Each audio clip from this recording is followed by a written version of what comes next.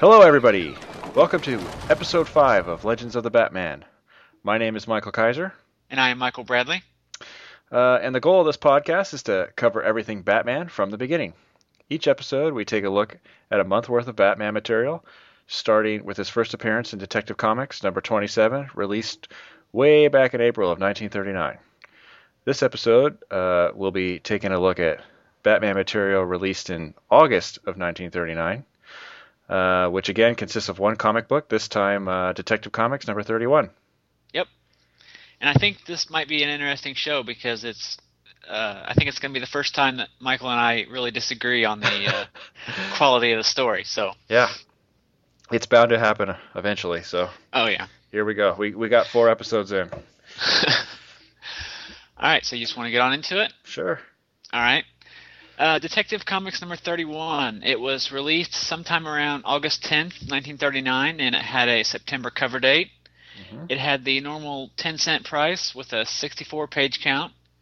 The cover artist was Bob Kane, and it's got a really great cover that shows a red hooded figure carrying a blonde woman up a rocky cliff to a castle, and then there's a large figure of Batman sort of looming in the sky in the background behind him. So really, really cool cover. Really awesome, yeah. There's a blurb in the lower right that kind of previews the story inside. It says, "Powerful and awesome, the mysterious Batman again appears to oppose the evil forces of a terrifying master of crime known as the Monk." And that's the first time that the story has actually been promoted on the cover. Yeah, it's true. The one thing I don't like about this cover is Batman's horns are just ridiculously large. Yeah, that doesn't seem to be going away. No, I joked last episode that they look like rabbit ears, and here they really do. It's Rabbit Man. But there's been 2 homages to this cover.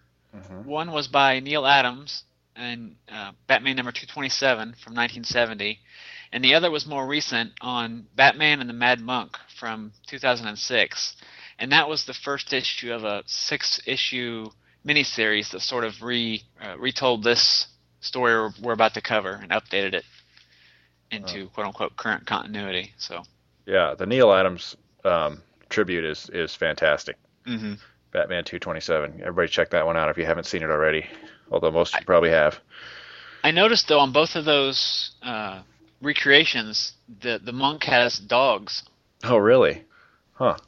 All right, so the story inside the book, the Batman story inside the book, it didn't have a title originally, but in reprints it's been called Batman vs. the Vampire. And it was written by Gardner Fox with pencils by Bob Kane, inks by Bob Kane and Sheldon Moldoff, and letters by Sheldon Moldoff, and Vince Sullivan was the editor. And our story begins with Batman leaping through the night skyline of New York City. He jumps from rooftop to rooftop in search of something. On the street below, a man is being menaced by a raven-haired woman who seems to be in some sort of trance, and she claims that she's been sent to him by her master, the Monk. The Batman tosses down a rope, pulling the man to safety, and then leaps down to confront the woman. The Batman realizes that the woman is Julie Madison, Bruce Wayne's fiancée. He shakes her back to consciousness and takes her home, avoiding her many questions. He then bids her goodnight and makes an exit. The next morning, Bruce grabs his trusty pipe and visits Julie. After she tells him about the events the night before, Bruce suggests that she visit a doctor. The doctor tells Julie that she exhibits symptoms of someone who's been hypnotized, but since she can't remember actually being hypnotized, he recommends that she take a cruise to Paris or Hungary. And as if that bizarre suggestion wasn't enough to raise an eyebrow, Bruce notices a trance-like look in the doc's eyes and thinks something might be amiss. Regardless, Bruce buys 1 ticket to Paris for Julie, and after telling her his concerns, sends her on her trip.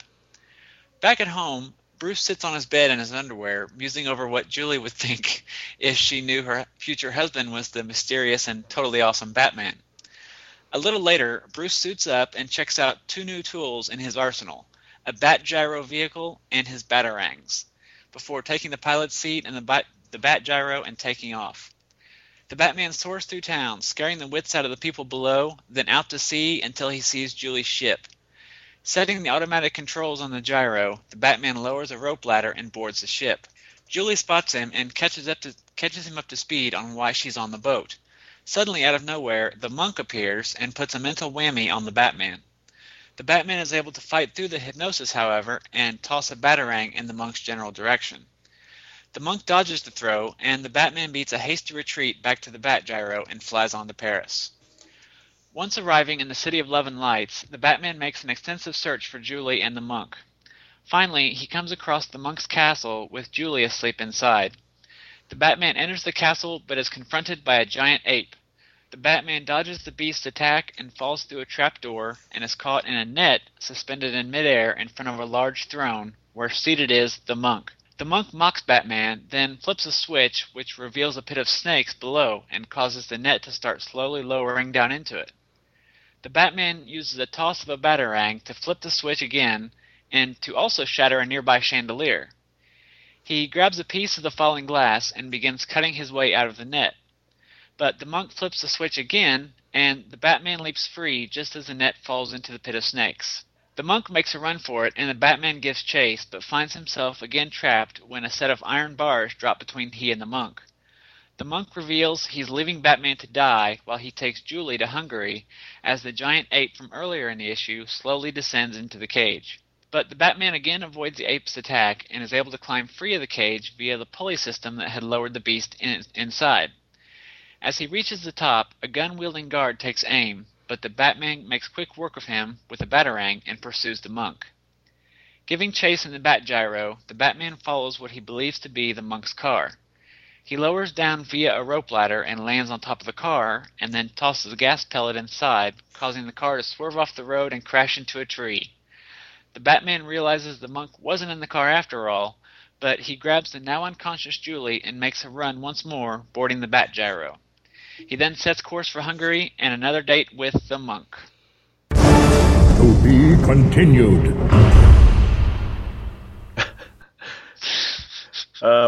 So right off the bat, this story just kind of aggravates me. And let me rant a little bit, and then you can choose to agree or disagree with me. But okay, so there's a caption that goes into who Batman is, and then it says he's now fighting some guy named the Monk who has powers of Satan, the powers of Satan. Mm-hmm. And then Batman's jumping from rooftop to rooftop and comes across Julie gonna choke. Does it even say what this guy's name is? It doesn't give him a name. Okay, no. So this random guy, Helpless citizen, yeah. And so if that's all it did, that'd be fine. I mean, we've had coincidences like that already on the show, no big deal. And superheroes jump from rooftop to rooftop and counter things all the time. But I just hate this dialogue. He says, "Soon now, and I shall know." It's like, soon now, and you shall know what? I don't even understand what he's talking about. It's like this is part 2 of 3 or something, and we forgot to read the first part. I don't get what it's saying. And then, well, he's looking for something. Yeah, but what? And it never really goes into why or who or.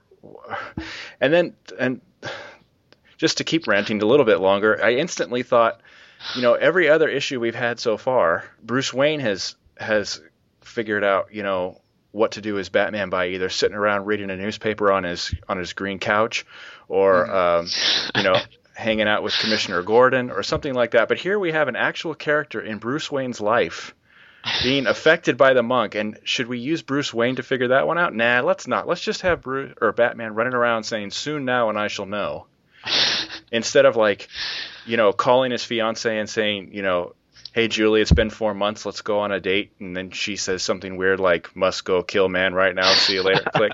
And then he could say, "Oh, maybe I should investigate that. That doesn't sound like her." That would have just made much more sense than this opening to me, which just, I don't know. It just seems like it's out of nowhere. I just took it that they skipped over all that and just didn't need, they didn't really feel the need to go into all that. Yeah, I guess. Like it was understood. We're throwing you right into the middle of Batman's case and catch up as we go. But I guess I don't understand what his case is. It's not well done, but yeah, or it could have been done better. But what? Especially since we're introduced to Bruce Wayne's fiance, who seems like a pretty important person in a man's life. But I don't even get what the monk is doing. Like he's possessing really beautiful women to go around in their bathrobe and kill men for no reason, or that's what's not really the point? Explained. I was hoping maybe part 2 would would explain it, and I haven't read part 2 in ages, so. Neither have I. I didn't want to read ahead and find out, but I can't recall that being the case, that it actually explains anything, but I guess we'll see next episode. But yeah, it just seems like this guy right here who remains nameless in the green suit is so scared of her, and it's like, what is so scary about her? I don't know. She doesn't even have a gun or a knife or anything. Brains. Yeah, exactly. She's just a really, really pretty zombie. But anyway, that's just how my mindset started, and then it just kind of went from there. I mean, there are some things in the story that I really like, but yeah, beginning really annoyed me. Yeah. Well, to get into the story itself, right off at the very top of the page there, we've got the bat symbol with Batman's head on it, and the word Batman spread across it, similar to the well-known Bat logo that will surface pretty soon. Yeah, it's very much like the that really well-known, like the one they used in the 60s, except it's got a Golden Age head on it, obviously. Well, this is the one they use on Batman #1. Yeah. Pretty much all through the Golden Age looks about like this. Right. The lettering is different, but the logo is similar. But, and like we've already said, he's still got those ridiculously long ears. Mm-hmm. Not quite as bad as the cover, but no, they're a little more under control this time, I think. Yeah. But still, they're a lot longer than they were even in the first 3 issues. Yeah, and I've never really been a fan of him having long ears. I don't know. Even artists that do it today, it just seems kind of silly. But oh well. Eventually it'll change. I know the Silver Age he just has ears that don't go past the top of his head. So yeah, they'll get there eventually. Yep, and he's got bigger gloves this time too. They go kind of to about the middle of his forearm, so that's one step closer to the traditional costume. Still no fins or whatever you call them, and they're still blue, but they are getting longer, so that's good. Yeah, these look more like like electrician's gloves, dishwashing gloves. Yeah. Well, yeah. Heavy-duty industrial work gloves, yeah. Right. Rather than just kind of dainty little gloves to keep his hands warm. Yeah. Well, you want to talk about the big development here on this first page? Yeah, absolutely. First panel. Uh-huh. We get revealed that Batman is, for the first time, we get revealed the city he's operating out of, and it's New York City. Yep. So, and Metropolis was first named in the Superman comics in the Daily Strip from June 7th, 1939, which was about 2 months before this was published. And so do you think they read that and were like, hey, maybe Batman should actually have a location? Well, I wondered if it was, something they were taking off of the Superman strips again, or if it was just coincidence. And interestingly, the first time it was named, it was Metropolis, New York. Ah. So, See, I wasn't sure, because I'll read the caption because it's really short, but it says, through the dark of a New York night. So, that could be New York City. You could also read it like an Oklahoma night or something, maybe it's the state. Oh, yeah, okay. So maybe it's Metropolis, New York also, or New York, or Gotham, New York, or I don't know. You're right, I just read it as New York City, but you're right, it could be either one. It could be. But it is interesting because eventually I don't think Gotham or Metropolis have a state, do they? Not really in the comics, no. No, it's kind of like just one of those things where you never quite know where it's located on the map or something like that. Yeah. They don't get that specific. Right. Well, like in the comic books anyway, for Metropolis, like in Smallville, it's in Kansas. Oh, really? Yeah. Huh. And then in the Chris Reeve movies, I guess it is kind of a surrogate New York, but New York City. Because of the Statue of Liberty? Mm-hmm. I always wondered about that. Did he just fly to New York, or was that in the Metropolis? But anyway, that's a Superman podcast, I guess. I like this opening page, though, with him leaping through the night and jumping from building to building. It's very Batman-like. And this second panel where he's kind of crouching on top, ready to jump, I think they're going to use that again on his infamous origin story. Because I recognized it. At first I couldn't figure out where I saw it before, but I think that's where it's going to end up being again. And I think this is one of those poses that that is said to be swiped from another comic. Oh, really? Maybe a Tarzan. Yeah, I saw that somewhere online. Ah, They think that it was swiped from a Tarzan story, Edgar Rice Burroughs Tarzan strip. that makes sense. Yeah. Yeah, because it's kind of weird. It's like he's about to leap or something. But yeah, he's jumping from building to building, and I thought it was interesting that they weren't using his rope for once, Yeah. which they seem to have been heavily focused on lately, is his rope that he uses. But now he's just jumping freestyle, I guess. Mm-hmm. But anyway, again, like I said before, I don't know what Julie was specifically going to do to this guy or why. But I, she says, I have been sent to you by the Master Monk. So clearly the Master Monk wants her to do something to him, presumably kill him, maybe kiss him, maybe hug him. I don't know. I really don't have anything to say. I mean, I see what you're saying about it, but Yeah. I don't really have anything to refute your argument. But Yeah. I guess I just don't see a big of a problem with it as you do. So Yeah. But it is interesting that, he has a fiance. That's another big development. Oh yeah. 2 Big developments in one issue. Even if she's not wearing a ring. Oh, really? Yeah, that's true, huh? Yeah, but we've been complaining, or at least I've been complaining the last few episodes that we don't really get any Bruce Wayne, the life and times of Bruce Wayne. Right. So here we Other go. than that he's friends with the commissioner. Right. That's the one time we've seen him do anything other than read, or pick up a letter. So now we actually have him. He's engaged, so he actually does do something in his life Right. besides be Batman.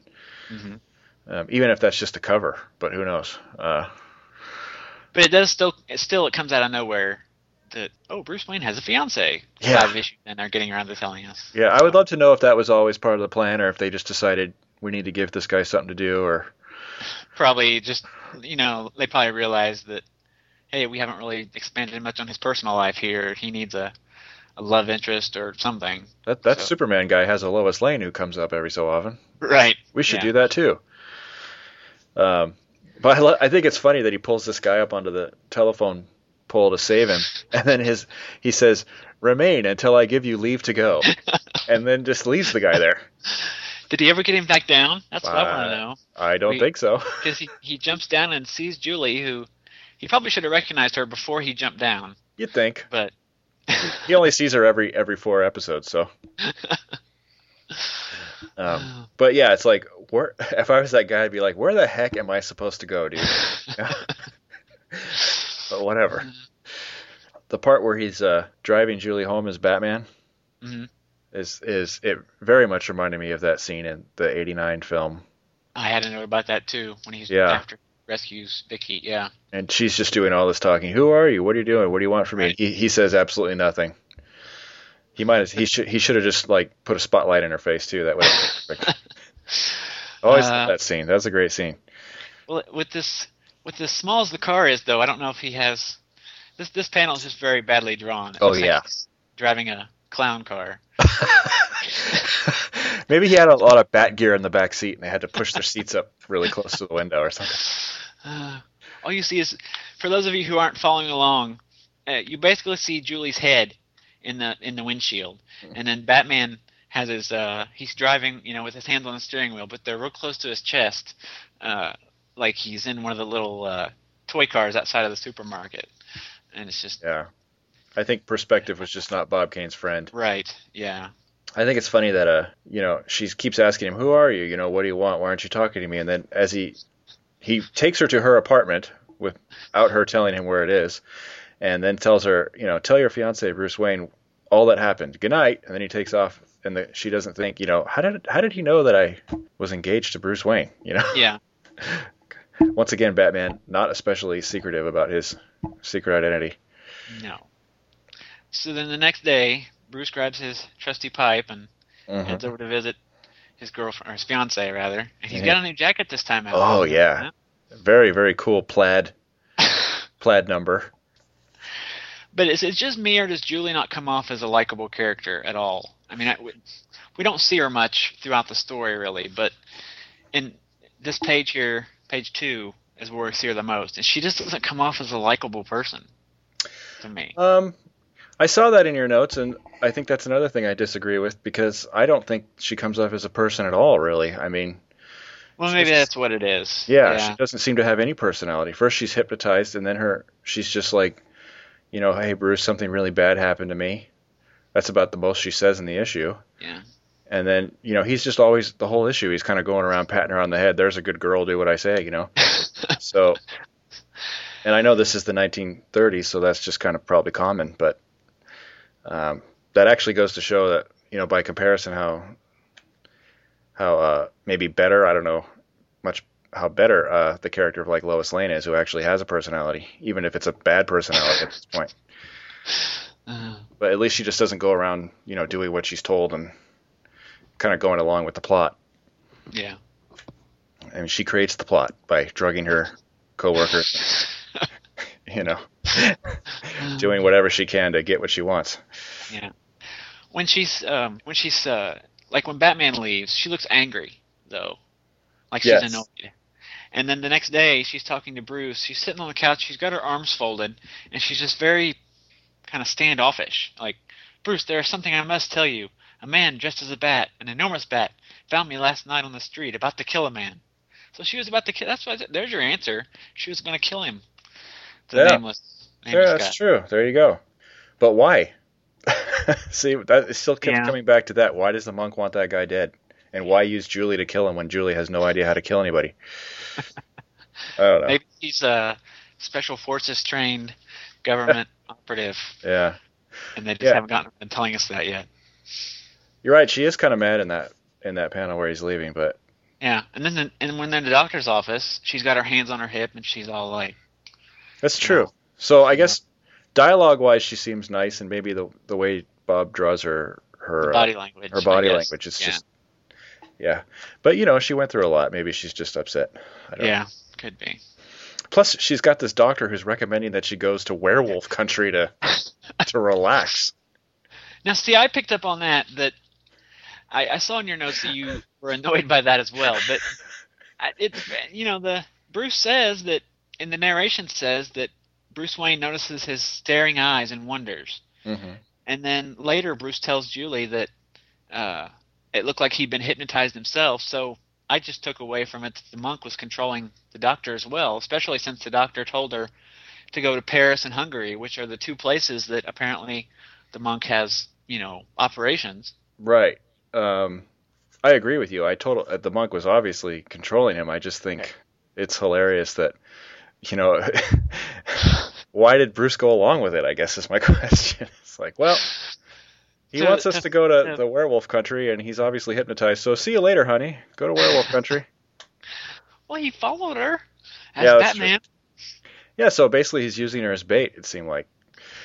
Maybe he was. Batman's there to protect her, so. Yeah. But we get some even more cool information in this. Not information, we just get 2 new cool gadgets in this issue. Mm-hmm. Actually, can we talk about the panel where Batman is in his bedroom, or Bruce is in his bedroom? Yeah. Why is the bat cowl just hanging on the bedpost? I don't know. And why is Bruce sitting around in his underwear thinking about it? I don't know, but if we have any female fans out there, first appearance of Bruce Wayne in his underwear. For anybody who's interested. But yeah, it's like he's mid-change, and then he just decided, you know what, I need to sit down and think for a minute. Anyway, on to the cool new gadgets that we got. Yeah, so not just cool new gadgets, but also a new location. It's some sort of hangar. Mm-hmm. Whether it's attached to his house or not, I don't know.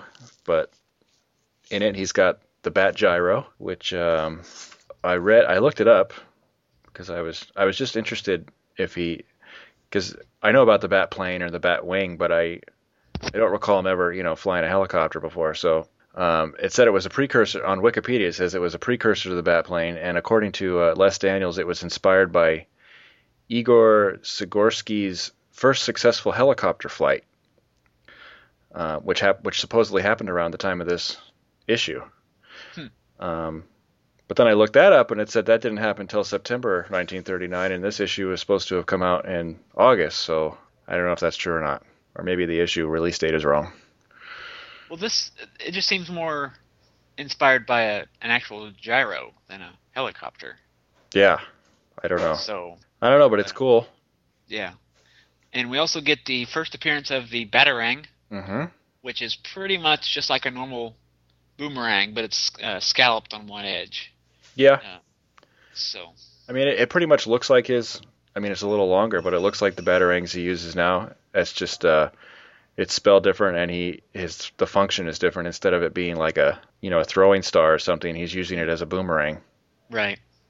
But that was actually somewhat ahead of its time, I guess you could say, because the boomerang fad didn't hit the States until the 50s. Yeah. So that's kind of interesting that they would pull something out like that from. Well, Batman, he likes to keep his finger on the pulse of technology. But then anyway, he takes off, and I love this panel where he's his bat gyro. And if you're not following along, and why the heck aren't you following along? Seriously. Yes. But if you're not following along, the bat gyro is shaped like a bat. So this is the first vehicle we see of Batman's that's got an actual bat motif. Uh-huh. This and the Batarang are the first really bat-themed weapons in his arsenal. So before this, it was just a car that looked like a car, and it was, gas pellets that obviously don't have any real shape to them. But yeah. And that kind of surprises me that the Bat Gyro appeared before the proper appearance of the Batmobile. Yeah. I guess because the Batmobile has just become such a big part of the mythology. Well, it's interesting that as of this issue, they realized that they could start doing, bat-themed weapons and vehicles, and I don't think that the Batmobile shows up soon after this either. So you'd think they would have instantly jumped onto that. I looked that up a few days ago. I think we don't actually get a real Batmobile until the 40s, I think. Yeah. So I don't know if it's because the Bat Gyro has wings, and so they instantly thought, hey, bats, wings. It could be, yeah. But even the Batarang, they're calling it the Batarang, and it's got scallops, but they just keep using his regular old car. That's kind of funny. Like I was saying, it flies out, and because it's the shape of a bat, it looks like a silhouette in the night, flying in front of the moon, and everybody's freaking out. The end of the world, we are attacked by Martians, look, a bat. Yeah. You think that was inspired by War of the Worlds? Could be. Could the very Martians well be. Reference just kind of sticks out for me. Yeah, that does seem, that guy was kind of weird. It's like everybody else is saying, oh, look, a bat, a giant bat, then a Martian. It's like, Phil, it's not a Martian. And not to compare to Superman, I am going to do it because we always do it, but I don't know if it's because Superman's the only other character going on right now that's a superhero. Him and Sandman, yeah. Him and Sandman and the Crimson Avenger. But I don't think that's the reason, because I always, for some reason, compare Batman to Superman and vice versa. But I just like the difference. I mean, obviously, when Superman eventually starts flying around, everybody's happy and waving, and right. Batman takes off, and the whole city becomes terrified. I love Freaks out, yeah. Yeah. Oh, we missed a first back on page 3. Oh yeah. The first mention of Wayne Mansion. Oh yeah. Because before it hasn't been clear where Bruce lives. I mean, it could be an apartment for all we knew. Right. But here it actually says it's Wayne Mansion. Back at Wayne Mansion. So he has a mansion. And you could infer that hangar on the next panel is part of Wayne Mansion, but again, maybe not. Who knows? Yeah, they don't really say. It just says in a secret hangar and only to himself. Yeah. So it could be. But when we see him on page 4, it looks like he's flying through the middle of town. So yeah, it's hard to tell. And he's flying real low, too. I wonder if he's purposely flying by just to scare the crap out of everybody. He looked like he was having fun doing it. He does. I like that panel right afterwards where he's just looking down. No dialogue, no caption. He's just checking them out, all fleeing in terror. They seem to spend a lot of time on Batman taking off and then flying out to sea. I mean, we get like a whole page of just getting in the Batplane and taking off and then flying out to meet the boat, which they've been doing that. They, up until then it was whole pages of him climbing up buildings yeah. So now he doesn't have a building to climb. He's got a bat gyro to fly over the ocean, which is kind of refreshing, actually. Yeah, but still, in the first 2 stories, there were 6 pages, and we felt like they could use more pages, and now they've got them, and it just kind of feels like they're using them to show Batman moving from one place to the other. Right. Instead of explaining who the monk is. Madison is trying to kill people, yeah. Right. I totally agree. they've done that. The last 3 issues or so have just been, it's like they just fill it with fluff. Yeah. Or let's just show off what Batman can do instead of giving us plot while he's doing it. Speaking of flying, though, this little bat gyro that he's flying in doesn't quite seem powerful enough to fly all the way to Paris to me. Yeah, I guess you could argue that, but on the other hand, you could say that it's Batman technology, so maybe it is. I don't know. Okay, so you're willing to buy some kind of unexplained Batman technology, but you're not willing to buy that the monk is evil and he wants the guy dead. I guess I'd buy it. I just want to know why. But and also, here's another nitpick maybe. Why even do all this gyro stuff? Why not just go on the trip with his fiancée? She's right there. That's a great excuse to be there. Just yeah, but if buy 2 tickets. If Batman suddenly appeared on a boat. Oh, yeah, because he's cared so much about right people figuring out who he is. He just goes to pick up letters and whatever. Yeah, it's more dynamic, I guess. He just has fun buzzing the crowds in New York. And we got to see the Bat Gyro, so I guess I'm not going to complain. It's his first vehicle. It's fun. Right. So anyway, he makes it to the boat and jumps down, and Julie's like, "Hey, it's you again." Yeah. And she should be a little more freaked out, I think. Her reaction here doesn't really match the reaction she had when she first met him. Yeah. The way she was describing it to Bruce the next day. Well, maybe she's starting to, dig on him or something. He has that effect on women, right? It's a love triangle. Yeah. Maybe that's what they were trying to set up. But anyway, it's like out of nowhere, all of a sudden, the monk shows up. I want to talk a little bit about the monk's appearance. I skipped through it in my synopsis. But okay. For those who don't have the comics, the monk he's sort of tall and thin, and he's wearing a red robe and a red hood with what looks like brown gloves. And the hood has like a skull and crossbones on it. Yeah, right. And he's got very long fingernails. Yeah. But this is the first quote-unquote supervillain, I guess, in the sense that he seems to have supernatural abilities, or at least one. Yeah. Maybe it's just a natural ability that he learned, but either way, it's not just a normal guy. He's using hypnosis on Batman to try and suck the strength out of him, or what did they say? Try and hypnotize him, I guess. So that's something new. It's not just a bunch of thugs with guns. Right, and it's nice seeing Batman fight somebody besides a thug or a henchman or something. So. But then Batman breaks free of the monk's hypnotic attempt because Batman has awesome, crazy willpower. But then he just leaves. Yeah, he just leaves his fiancée there with the villain on the ship, where she cannot escape or do anything. So yeah, it's just like that's nice. Again, maybe that's just his plan to I don't know. Maybe he assumes the monk isn't going to do anything to his minion. But yeah, I guess. But I don't know. I don't think I'd leave my fiancée there. But that's just me. Unless he was expecting. See, maybe he was expecting the monk to be on the ship, and that's why he put Julie there. In which case, why even go down to the ship? So I don't know. Either way, it's just another scene to me that just didn't seem to ring true. But much like this next scene, which I actually am going to maybe cave on and defer to your notes. But initially when I read it, where he's on the next page, he's like going around Paris, I guess, looking for her. Uh-huh. And to me, it seemed like he was just jumping around from rooftop to rooftop and car to car and like looking through windows trying to find her. And I'm thinking, geez, that's going to take you forever. But then I read your notes and you mentioned that he was, investigating as he went. And even though they don't necessarily show that, it's probably true. So I'll just go with it. Yeah, he looks all through Paris, and it only takes him, 5 panels before he finds Julie. And in a modern day comic, it probably would have taken 3 issues. So. Yeah. And the caption does read, "The trail leads elsewhere." So I guess he is actually following a trail. He's not just running around the city. Right. And I wouldn't have minded actually seeing a little more expanded on that, seeing him beating up some thugs or how he got on the monk's trail. Yeah. We see him looking in like a bar, and then jumping on top of a cab, and scaring the cab driver, and then finally at the monk's castle.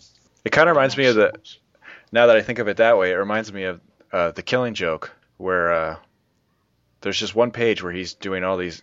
There's like 6, panels with no dialogue, and he's just interviewing people the way Batman interviews people. To find the Joker. Kind of the same idea. It's just like, okay, he's at a bar, now he's on top of a car, and finally he finds what he's looking for, and we just assume that he knows what he's doing, and he got there to encounter a really weird-looking mutated gorilla. First beast, I guess you could say, that he has had to fight. First non-human? Yeah, assuming the monk is a human? Well, we don't know that yet. Considering the story is called Batman versus the Vampire, I'm going to assume the monk isn't a human, but... You're spoiling ahead! I'm sorry. I'm just guessing. But yeah, the gorilla, I don't think gorillas are Bob Kane's strong suit, because it kind of looks like a were-gorilla or something. Maybe it is a mutant. Yeah. Some kind of wolf-gorilla hybrid. Absolutely, it could be. But he falls into a booby trap. Yep. First time someone actually captures the Batman. They tried a couple issues back and failed, but first successful trap sprung. And I really like the way he gets out of this, actually, even though there probably there might have been easier ways, but it was very cool. Yeah, to see him throw the Batarang up and not only flip the switch, but smash the chandelier and then use the glass to cut his way out. But although you'd think he would carry something so simple as a pocket knife. Right. So. Or use the Batarang to cut it out, because it seems pretty sharp. But I do think it's funny that here's the monk. Is it the monk or one of his henchmen? It's the monk. Yeah, it's the monk here, and then the henchman comes in later. And I could just see him. It doesn't show it, but he flips this panel to lower him in, and then the Batman instantly throws his Batarang and flips it back. I could just see him going, ooh, just annoyed. Yeah. Fine, I'll flip it again. And he does. So. Yep. But yeah. He even sounds a little frustrated in the dialogue. A heroic gesture, but a futile one. The lever will remain down this time. And he's like holding his hand there. I'm just going to keep my hand right here. But it's too late. The Batman has glass, and he cuts his way out and avoids the snakes. Snakes. It had to be snakes. Yeah. And then once again, this is kind of funny. I didn't think of this before. I mean, I thought it was funny when I read it, but now it's even funnier thinking about first the monk flips that panel down and he instantly knocks it back up, but then as he's chasing the monk, he encounters that were-gorilla again and just climbs up the rope they lower the gorilla down with. So that's yeah. After he cuts his way out of the net and then jumps up to the balcony where the monk is. Mm-hmm. And which is quite a leap. Yeah, I didn't know. I thought maybe he might have climbed up because there's like a chain holding down the rope that he was caught in. True. I thought maybe he might have climbed up that and then just leapt over. But yeah, it is pretty good sized leap. These two panels here, that's about the most fluid we've seen the cape though. When he's leaping onto the balcony and then. Yeah, it's really nice looking, and it's blue. In fact, do we see the Batwing cape at all this issue? Yeah, that we do in the opening scenes, don't that we? second panel we talked about. Okay, yeah. That he swiped from Tarzan. And then when he's throwing when he's testing out the Batarang. So yeah, but it is getting more and more capey as we go here. Yeah, and look here, I just noticed when he's chasing after the monk, and then these bars drop, and the monk says, "I'm going to take Julie to my castle in Hungary and feed her to my werewolves." Stupid villain. So that's Stop monologuing. Just kill him and go. Well, that's his plan with her, apparently. I didn't realize that. I thought he was going to keep using her for whatever, because she's a trained assassin. But yeah, so that gorilla is super huge on that. Yeah, he grew a lot in the two pages. Panels there. Pages, yeah. So then we get our henchman that comes out out of nowhere. Yep. And tries to shoot Batman, which doesn't go so well for him. No, first person to fall victim to a Batarang. Not the last. No. You think this henchman was another Cossack? Yeah, of course. They work cheap. Then I got to wondering when Batman finally escapes this mansion. his bat gyro is waiting for him. Uh-huh. So does that suggest that he has some sort of remote control ability with this thing, or? Well, it Was says a just couple there. times that it has automatic controls. So Oh, so there you go. right. But great shot when he's tailing who he thinks is the monk in a car. The bat gyro's shadow like Oh yeah. cast over the car. It looks really Right. cool. Yeah, it looks like a giant bat just looming over the car. Yeah. So then he climbs out of the bat gyro, Mm-hmm. climbs down the rope ladder, and jumps onto the car. And the action or the art really doesn't show it, but this is a pretty action-heavy stunt here Yeah. when you think about it. I mean, jumping out of a moving plane onto a moving car, and then riding the car into a tree From a rope ladder. from a rope ladder. Yeah, Yeah. I couldn't do that. That's for sure. I could. Oh, well, 'Cause I'm awesome. yeah. Well, you're shorter than me, so it's just easier for you. You have more center of gravity. Okay. But I think you and I had the same note on this one. Who the heck was driving the car if the monk wasn't in? Yeah, he gets Julie out of the back seat, so it wasn't her. Oh, I didn't even notice that. I was thinking maybe it was her under hypnosis or something. No, he's climbing into the back seat of the car to get Yeah, her. So good point. So it's just I- a henchman. I guess who's probably- probably dead now.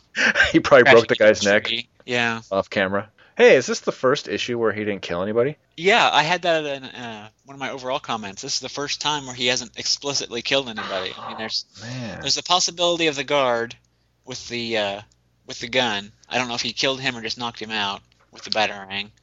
And then Yeah. there's the mystery driver of the car that might have died, but it's never said. I think if he killed that guy with the batarang, the sound effect would have been snap, not sock. Yeah, good point. So I'm gonna We may say, have to put those as asterisks on our kill count on the website. yeah, I'm gonna say he didn't kill anybody. Okay, that works. So there you go. Is this a whole new direction for the Batman, or is this just a minor setback for the guy? We'll see. Just a temporary reprieve. You can't kill Yeah. somebody every issue. I guess not. Do you think Julie was knocked unconscious in the wreck, or was she knocked out by the gas, or was she already unconscious? Well, could be at the very least the gas, if not already unconscious. We don't really see how she got in the car or Right. how the monk was holding her in the castle or any of that stuff. In fact, Batman's kind of lucky that she was even in the car, to be honest. Yeah. Because she could have still been. Well, I guess the monk did say he was taking her with him to go feed werewolves, so she probably wasn't in the castle anymore. Which turns out to be a lie, because if the monk wasn't in the car, then Yeah. See, Yeah. it wasn't monologuing. It was psyching the Batman out. misdirection. Okay. Yeah, genius. After he rescues Julie, he heads to Hungary, where I assume he will confront the monk next issue. So Yeah, we'll see. Maybe not. Maybe Batman will spend the entire 10 pages going, "Dang it! He said he was going to be here." in this issue, Batman looks and finds nothing. And in the last panel, Monk's in Vegas. 21, baby. But yeah, first story to be continued. Lots of firsts. I don't know. I liked this issue more than you did. I will admit that it has some unanswered questions, but Mm-hmm. maybe they'll be answered next issue. It could be. We'll see. I highly doubt it, but I'm going to guess that if I had to bet anything, that there's going to be even more questions as of next issue. But Could be. I guess we shall see. I mean, there are things I like about it. I like the introduction of the vehicle and the weapon, and I don't know. It's like the story just had too many what the heck moments for me, and I also think the art seemed to be worse than ever for some reason. It was just not as strong this issue. Pages 4 through 6 are nice, where Batman confronts the monk on the ship and then gets to Paris and goes searching for Julie, and then is the ape aside, I guess. Mhm. But the rest, it just seemed kind of sparse on details. Mm-hmm. Um, Yeah, and sparse on character details too. And I know, based on the last, 4 issues we've covered so far, that they're not really into necessarily giving origins or something. But usually you at least know, okay, Dr. Death wants money, or this guy wants money, or this guy's stealing jewelry. What the heck does the monk want? What is he doing? We just don't know anything about the guy, like nothing. So it was just kind of weird. Well, maybe we'll find out next issue, because on this Maybe. last panel that previews, it says, continue the thrilling adventures of the Batman and his combat against the mysterious monk. Yep. What plans does the monk have in mind? Why does he want Julie? See the next issue of the Batman. Okay. So maybe they'll tell us. So be back next week and we'll see. Hopefully that's not false advertising. Yep. They better tell me. They better tell me why he wants Julie, other than werewolf chum. You hear that? 70-year-old comic? Yeah. You better tell us. Yep. We're going to want our dime back. So if people can't track down this 70-year-old comic, where the heck can they read it? Oh, lots of places for this comic. It was Yeah. reprinted in the 100-page Super Spectacular from, I'm going to say the 70s. I didn't make a note of the issue or the year on that one, but 73. 73, all right. And it was reprinted in the Greatest Batman Stories Ever Told, which came out in the 80s, not to be confused with the similar version that came out a few years ago. And it was in Batman Archives Volume 1 and Batman Chronicles Volume 1. So I guess because this is like his first supervillain or something, they've decided to reprint this a lot, maybe? Could be, yeah. Or So- maybe it's just not as bad as you say it is. Yeah, that could be. Maybe no one asked my opinion. Rocketed as a baby from the exploding planet Krypton, Kal-El grew to manhood on Earth, whose yellow sun and lighter gravity gave him fantastic superpowers. In the city of Metropolis, he poses as TV newsman Clark Kent, but battles evil all over Earth and beyond as Superman.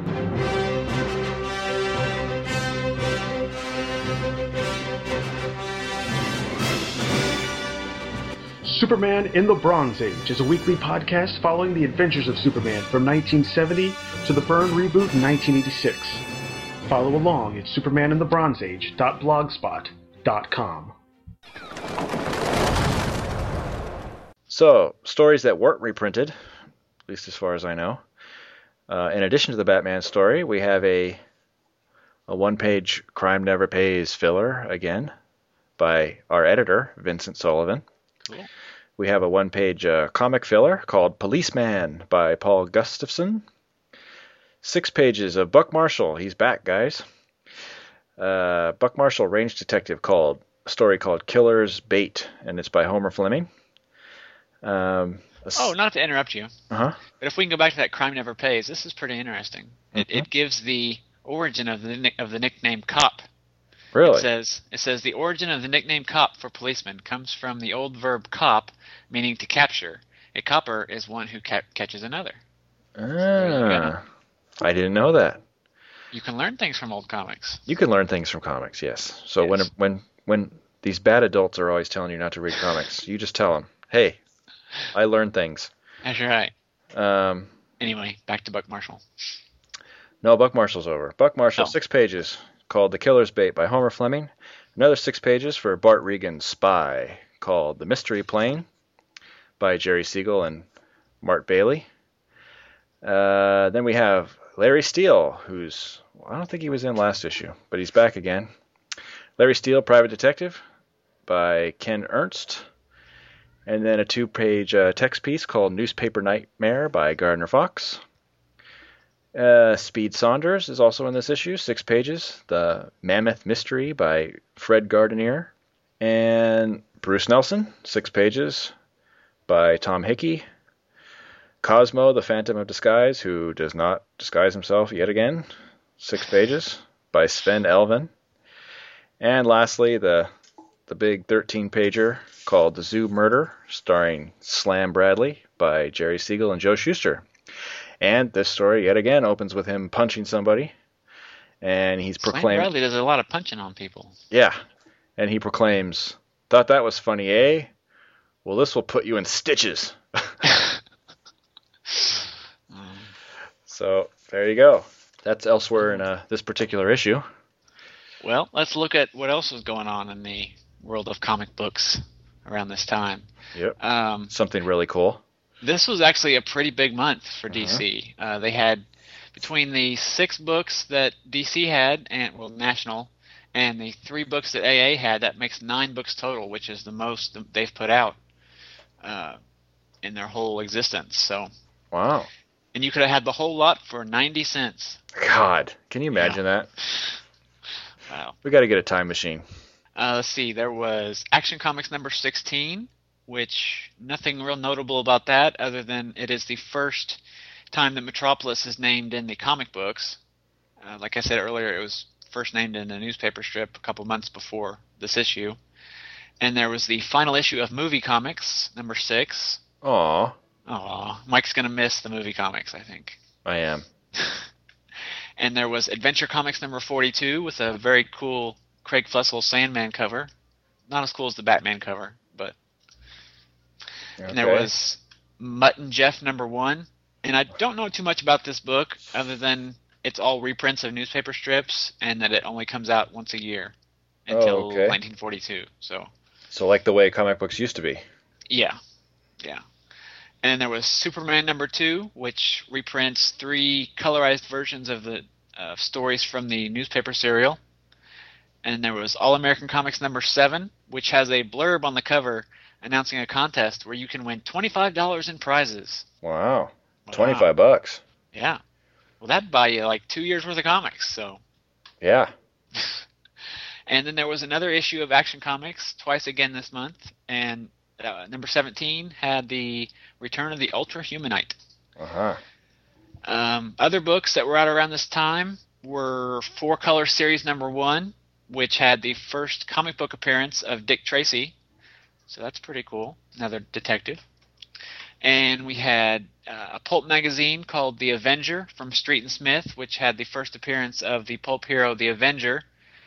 He'll later be in a book called Justice Inc. from DC. And last but not least, there was Marvel Comics number 1 from Woohoo! Timely. Woohoo! Yep. Which had, let's see what that had in it. Human Torch. Which had competition. Okay. It had the Human Torch and Namor, the Submariner, and Kazar, and the first appearance of a character called the Angel, who is a non-powered detective hero that wears blue and yellow and red and is nothing at all like Superman or Batman.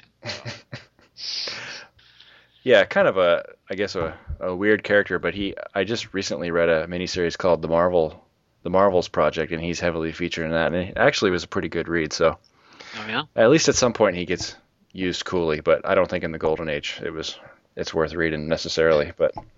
You know, I have never read any of these No? Golden Age Marvel stories. No. Is Is there anything spectacular about this one? You're the Marvel guy, so... a first appearance of Human Torch and Submariner, you can't beat that. Right. Mostly I've read Captain America Golden Age, which isn't too bad, but I think as far as comparing DC and Marvel in the Golden Age, DC probably wins out. I'm not sure if that's always the case in every decade of publication of these two companies, but Marvel Golden Age is kind of weird. Not to say that DC isn't, obviously. I was going to say, yeah. But, eventually Marvel finds itself. I don't think it was in the Golden Age so much, but it's worth a read. First appearance of the Human Torch, I think, was pretty good. All right. So next week, we'll be looking at the Batman, the World of Batman from September 1939, which includes the wrap-up to this story that we covered in this episode from Detective Comics number 32. And it'll answer all our questions about the monk. It will answer all our questions, so be sure to come back. Mm-hmm. In the meantime, please, we invite you to stop by our website at batmanlegends.com, where you can see show notes, including links and images from this and previous episodes. At the site, you'll also find the links to the RSS feed and iTunes. Please feel free to leave us an iTunes review if you'd like. It really helps people find the show and know that it's awesome and worth listening to. You may also follow us on Twitter as well as Facebook, and you'll find links to both of those at the site as well. And lastly, there's the email address if you want to send us any feedback or drop us a line and tell us how cool we are and let us know your thoughts. You can do that via the contact form on the website or just email directly to podcast@batmanlegends.com. We also ask that you please visit our partners, Batman Yesterday, Today, and Beyond, a fan site for Batman comics, toys, figures, news, and more. And they'll be posting whenever we have new episodes there as well. So head on over to batmanytb.com or just click the link in the sidebar on our site, batmanlegends.com, and be sure to check them out as well. I also visit you to check out my other solo show, The Thrilling Adventures of Superman, where I'm exploring through the history of Superman via his earliest adventures, and you can find that at greatkrypton.com. thank you all for listening. This has been Legends of the Batman, and we will see you next time. See you next week. Batman was created by Bob Kane and Bill Finger and is copyright DC Comics.